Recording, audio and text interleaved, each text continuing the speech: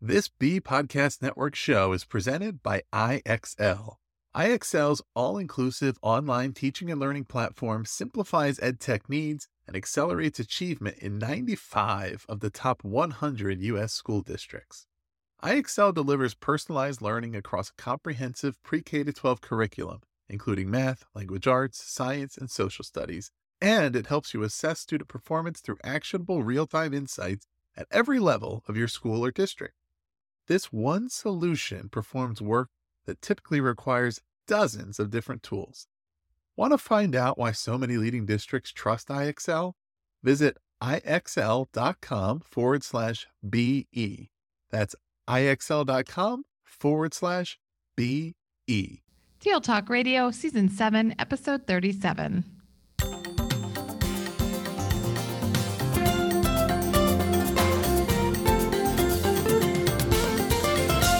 Welcome to Season 7, Episode 37 of Teal Talk Radio. I'm Lynn Funey-Hatton. And I'm Randy Ziegenfuss. Today, we're speaking with Dustin Hensley, librarian at Elizabethton High School in Elizabethton, Tennessee, and Veronica Watson, a learner at Elizabethton. If you listen to our other podcast, Shift Your Paradigm, Dustin spoke with us last year about his work at Elizabethton High School. He also appeared on an earlier season of TL Talk Radio to discuss the shifting role of school librarians in school transformation. Veronica is passionate about many things, including roller skating, educational equity, and computer science. She'll be attending East Tennessee State University beginning this coming fall as a Roan Scholar majoring in computer science. And today's topic, place-based learning. So welcome back to the podcast, Dustin, and welcome to you as well, Veronica. We're glad to have you here with us today. Glad to be here. Thank you for having us. So, Dustin, let's start the conversation with a personal story about how your work around place-based learning got started and how it's evolved. So I originally was not of the intention of being a teacher. I went to college to be a historian, and my part-time job while in school was I was working at a middle school as an after-school program caretaker and learning all of this history in my college classes and then working with the students after school. I was noticing how little they knew about their local area's history. And that was so concerning to me that they spend so much time in formal education and learning about the world's history, and they knew so little about the history around them. And here in Northeast Tennessee, we have so much rich history and culture that our students were not being able to be exposed to. They were in school surrounded by these walls in this almost fake reality and never getting to leave those walls to see what was really around them. So that really started making things tick. Whenever I decided I wanted to be a teacher because I fell in love with working with students, that's something that always stayed in the back of my mind is how do I find a way that students learn through our surrounding community. So one of the things that we've learned by doing so many of these podcasts around sort of niche topics like place-based education or project-based learning or student-centered learning, we have all this jargon and all this lingo. So at the top of the podcast here, Dustin, help frame for us what exactly is place-based learning and how does it fit into this idea of student-centered learning, something that focuses on students' interests. So talk to us a little bit about how are you framing this idea of place-based learning? Yeah, so my definition is super short and simple. It's very easy to remember that way for me.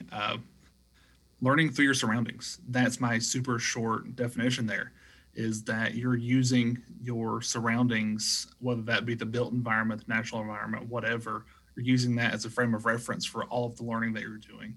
So that's interdisciplinary. That's every subject that's all interconnected through what you have around you. And part of that is that those are skills that can apply no matter where you go. That here in this area, usually you grow up here and either you leave or you stay here, but people don't move into the area very often. We generally have quite a bit of brain drain that happens, that we lose a lot of our best and brightest, but we have a lot of people that stay here their whole life. But no matter what, we want people that are students and young people, our learners, we want them that no matter where they go, that they can take these skills that they learn through place-based learning and it can be beneficial to them wherever they end up. And part of my journey in using place-based learning was in a class that I taught for several years here at Elizabethton High School called Community Improvement, where I wanted our students to look at our surroundings and be solution-oriented. Naturally, in the age of social media, we're all complainers, but teenagers have difficulty being solutions-oriented naturally. They are really good at saying, here's what's wrong with things. But I wanted this class to be, okay, here's what's wrong with things, but how do we develop solutions to make things better? If this is our community, that if this is where we want to belong, then how do we act as change makers to make it better? So through this class, we would begin the class by saying, okay, what's an issue you see in the community? All right, you've found your issue. So now let's create a solution to that. And part of the process in the class was that once they developed their solution, I asked them to go on the state standards website, which all educators know is a terrible, awful thing that we don't like. But I asked them to go to the state standards website and write down all of the standards they were hitting in their project, because there was this outside interpretation of the class. It was just like kids getting to run around, do whatever they wanted to. There was a lot of misunderstanding of what was happening. So I was like, all right, we're going to show all of the doubters that you can still learn this way, that you can frame learning through this lens of doing things for the community, and it's still deep, rich learning. So the kids, like, I would show them the standards website for the state of Tennessee, and here's how you go to the English section and the math section and all of that. And that was their least favorite part of the class, I'm pretty sure. And I told them that's the teacher's least favorite part of making the lesson as well, is going through the state standards. Especially here in Tennessee, our standards are very, very particular. Most of our classes have around 100 standards. So they were doing a whole lot of digging and researching just so we could say, hey, here's all the things that we're doing. This is all the ways we're interconnecting our projects to our community and showing that we can still learn this way. I'll never forget, we had a parent speak at a school board meeting about my class. And he said that these kids are just going out and picking up trash. They're not doing any real learning. So a huge misinterpretation of what was actually happening, because the students weren't just picking up trash. They were on a walking trail, and they were researching which spots had the most litter. And they were organizing litter pickups based on the research they were getting. And they were working with a community organization on how to prevent litter in those areas that had the most traffic happening. So they were doing a lot more work than just picking up trash on the sidewalk. They were trying to beautify the community and encourage our natural environment and how to stop litter. Like, they were doing a lot of work inside of that, but just outside appearance was, these are just kids picking up trash, which I'm all for picking up trash. Someone has to do it, but there was so much more to it than just that these were kids that were learning so much about their community, that they were learning like sociology skills just by figuring out why do people litter in these certain spots, like the psychology of why are these spots that might be more difficult to see places that people would drop their trash whenever they're walking on these trails. Where's the best locations for trash cans, and what's the best kind of trash can to buy, because we have bears in this area. So how do we get a bear-proof trash can so they're not coming to those parts of the trail? Bears come to that part of the trail. So there's so much that went into it. I love seeing kids have to go through that process of learning. So not just learning for learning's sake and learning all these awesome skills and dispositions and such and competencies, but also learning through our environment here in Northeast Tennessee. So if I was a student in your class, I would love being there, not only because I think you're a fun person and you probably make learning a lot of fun, but as Veronica shakes her head, it's all built around agency and personalization. So I would have a lot of control over how I get to that end goal. And then I also get to pick the end goal about something that's meaningful to me and my community. So to me, it would be a lot more engaging than just sitting in a classroom taking lecture notes and then moving on to the next test and the next unit, something really relevant, and I have a lot of control over it. Plus, it's a lot of fun. Yeah, and something that I loved was that I never had to give someone a project. That there was always something that they found that they thought that could be not fixed or bettered, or that they just cared enough about they wanted to try to do something for it. It might take them a week or two to figure out what that thing might be. They might need some encouragement here and there, but I never had to say, okay, here is what you're working on. Which is why I became a school librarian in the first place, is that I could never consciously tell a person, you must learn this right now. I want people to learn what they want to learn about when they want to learn about it. It's all about the cultivating that self-interest. Veronica, let's shift over to you. Talk to us about some of your experiences with place-based learning, and why was this opportunity important to you? Absolutely. So I've been a kid growing up in the Tennessee school system my whole life. I just now graduated high school, so I've had a lot of Congratulations. Thank you.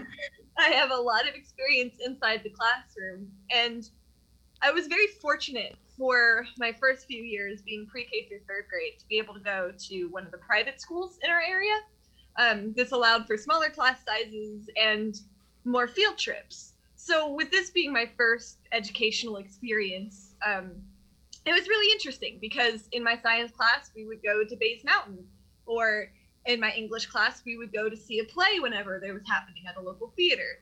And I mean, we had probably a field trip of months at least, if not every couple weeks.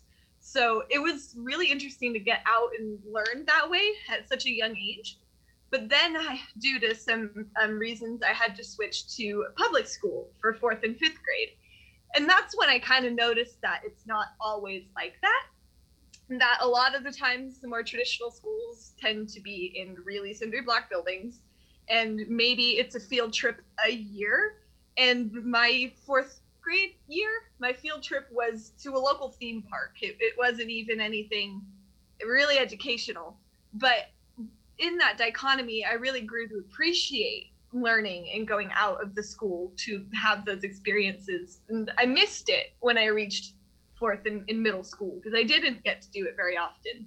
So when I came to the high school and heard about this new program that started up called Bartleby at the time, I was more than excited because it was an interesting way to do education, and I have tried everything up until this point to make my education anything but boring. I was in the gifted and talented program, and I was trying everything, doing stuff outside of school, but it wasn't enough until I got to high school and I got to take the community improvement class.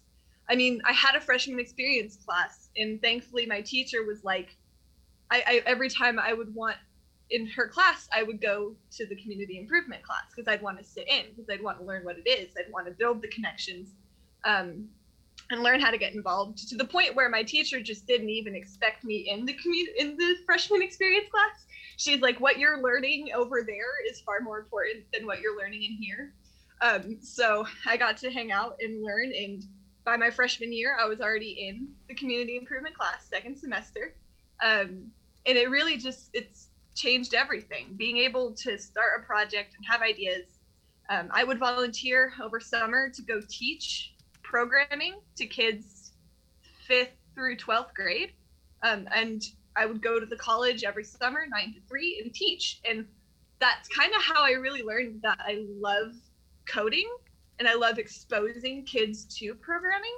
And I learned more teaching other people code that I barely knew than literally sitting through a dual enrollment programming class.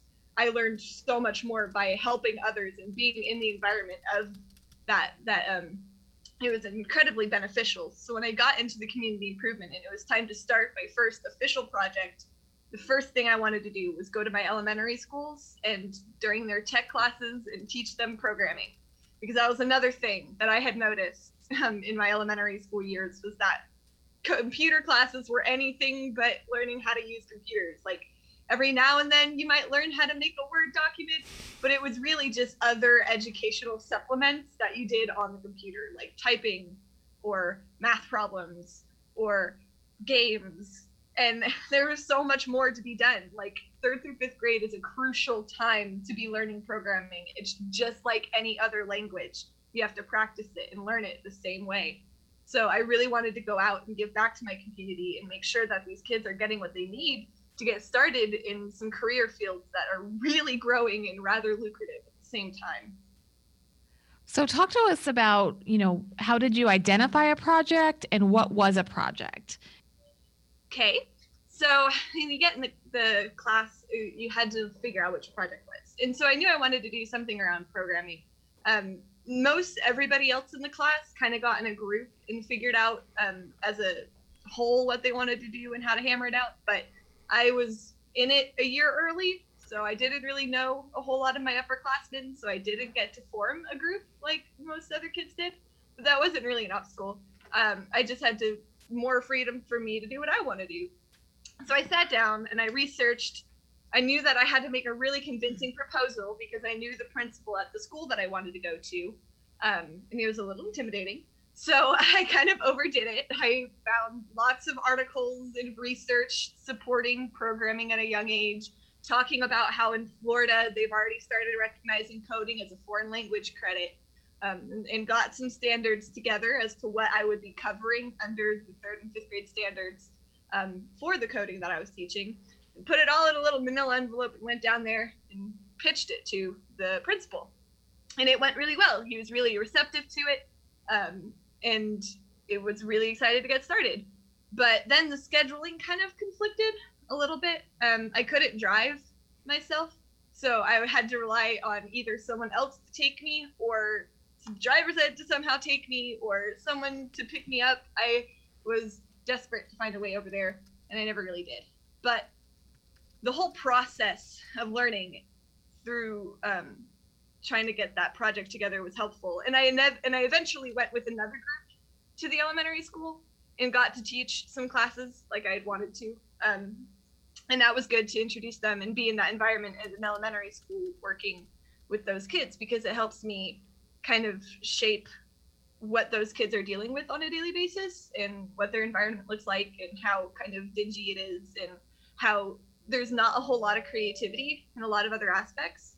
So allowing them to program on a program called Scratch, it really allowed them to branch out into their creativity. So absolutely. Thanks for sharing the project with us. It sounds like you have had fun teaching coding and Scratch, particularly to those elementary learners. So it sounds like there were a lot of skill, as you're describing, it sounds like there are a lot of skills, things that you learned that, aren't really in a textbook anywhere, sort of what we call the real world skills. Share with us how you think that you're better prepared as a result of this experience, not only for college, but just for life in general. Right. So going out into life, especially now that I'm approaching adulthood, I've learned that a lot more things aren't going to go your way than they will go your way. And that manifests itself in a lot of things, like not being able to drive to the project that you want to drive to. So I really learned how to overcome so many obstacles and work around it and not get discouraged, which was the hardest part for me because it was something I really wanted to do. And it seemed like no matter where I turned, it was just, no, that won't work. No, this can't line up. And that was really discouraging. But I learned that that wasn't the end of it. It's not the end of the world. I can still go teach whenever I can. And so I learned to overcome that feeling of everything is just falling down, which happens a lot in life. So I definitely learned that skill of just kind of being okay with it and figuring out what you can do as opposed to trying to control things you can't control. And that's definitely helped a lot. And of course, I've learned teaching skills and working with people from administrators down to little kids, working with students, trying to get coordinated driving happening. Even though it didn't work, it still was a lot to try to branch out and talk to people in my class that I didn't necessarily know. So I learned a lot of social skills and personal skills about overcoming obstacles and how to really make the best out of situations when they don't necessarily go exactly like you wanted them to. So Dustin, back to you. How in this class that you teach, how are the students assessed? One of the things that I really like to happen, which is going to sound really weird, is I love for the kids to fail at something because I wanted to see how they were able to handle it. Because a lot of the kids that would end up taking this class were ones that were looking for something to like pad their resume or they could put on a college application. And I would love for them to fail, because that meant they were going to have to deal with the adversity, but that didn't mean they failed the class because they had a safety net. But I had a rubric that we would use that there were different competencies that they would need to meet, whether it be their social skills or ability to overcome and adapt, things of that nature. Is how I would assess. And their ability to meet their end goal, which didn't always mean that in August, if you said you would have this done by December, that you would actually have the full product by December, because sometimes things happen and that's okay. So if you said that I will have, I'm just going to make up, but this never happened, but I will have 100 pounds of dog food donated by this date, and the day happens, you'll have 80. That doesn't mean you made it 80 in the class, because I told the kids not to worry about their grade in the class. I told them, never ask me about your grade. If there's an issue with your grade, I'll tell you about it. But otherwise, do not ask me about grades, because I don't care about grades and you shouldn't either. I said, what we should care about right now is your personal human development and your ability to help others. That's what we care about right now. So I, of course, was assessing in the background, but I didn't want assessment to be a part of the class that really mattered. We were doing a lot of informal assessment through discussions. We were checking in on a regular basis with every kid, just to make sure that they were in a good place, and also talking with their partners in the community that they were working with, seeing how that was working out for them, working with an actual community leader. But yeah, assessment was a lot of background information and a lot of informal assessment. Will this class continue next year? Will more students have this opportunity? It will continue, but I'm no longer teaching it. I'm now teaching classes on public history and historical methodology. I'm leaning on my historical background that I've been wanting to teach for a while. So I've passed that class on to a different teacher. So it will still continue, just with a different instructor. And right now, I think this moment in history, understanding of historical methodology is so important. So I think that's a class that I really want to be in right now. That's awesome. So you're actually getting the chance to personalize your job. I am very fortunate that my administrators give me the freedom that they do.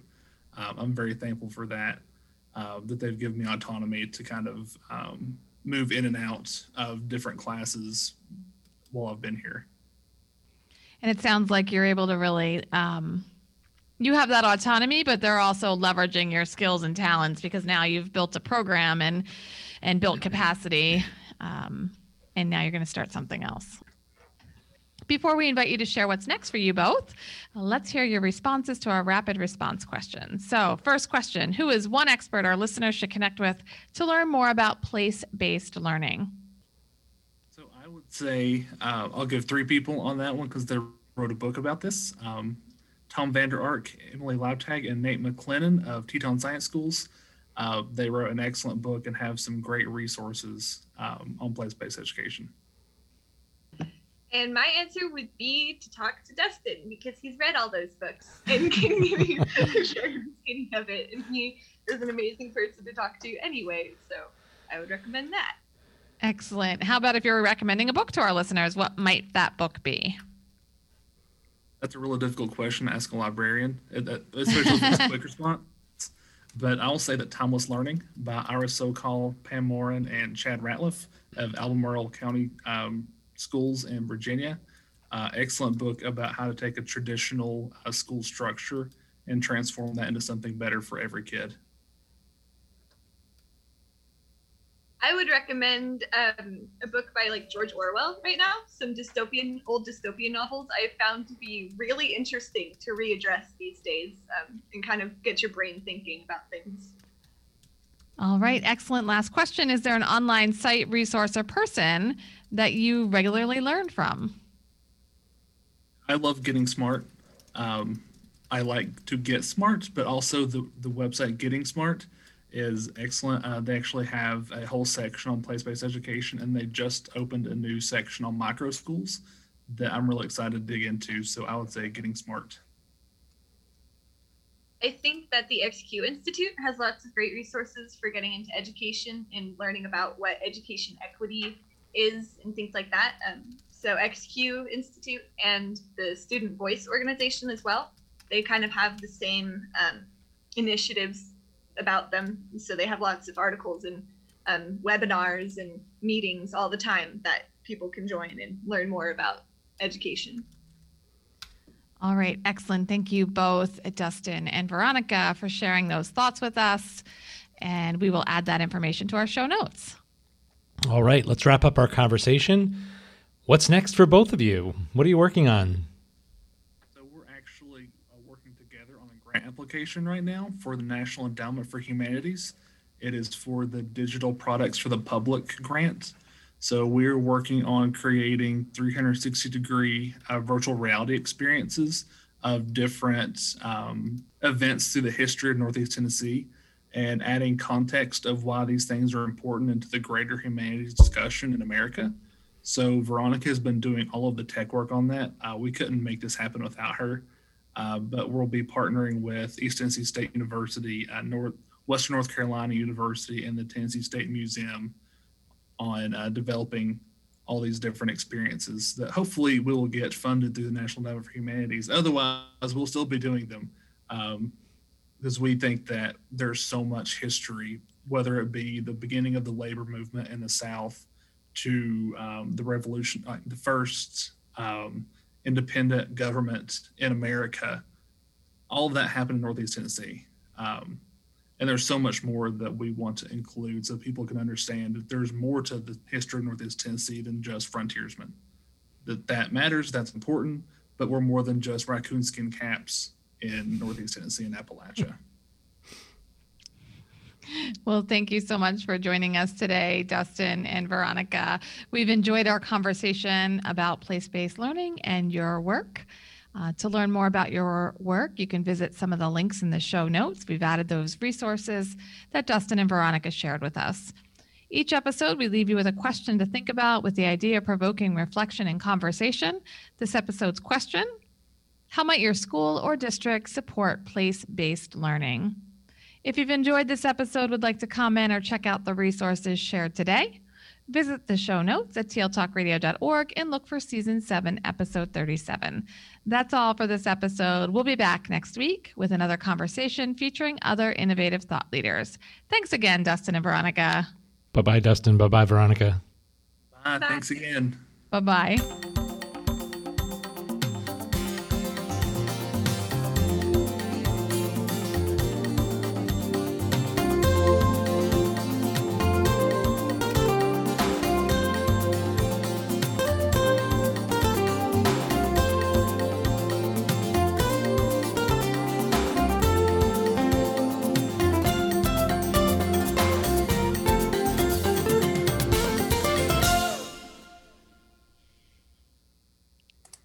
Do you want to simplify your school's technology, save teachers time, and improve students' performance on state assessments? You can do it all, but don't waste another minute. Head straight to ixl.com/BE to learn how IXL's research-proven teaching and learning platform can help you achieve all of these goals. That's ixl.com/BE.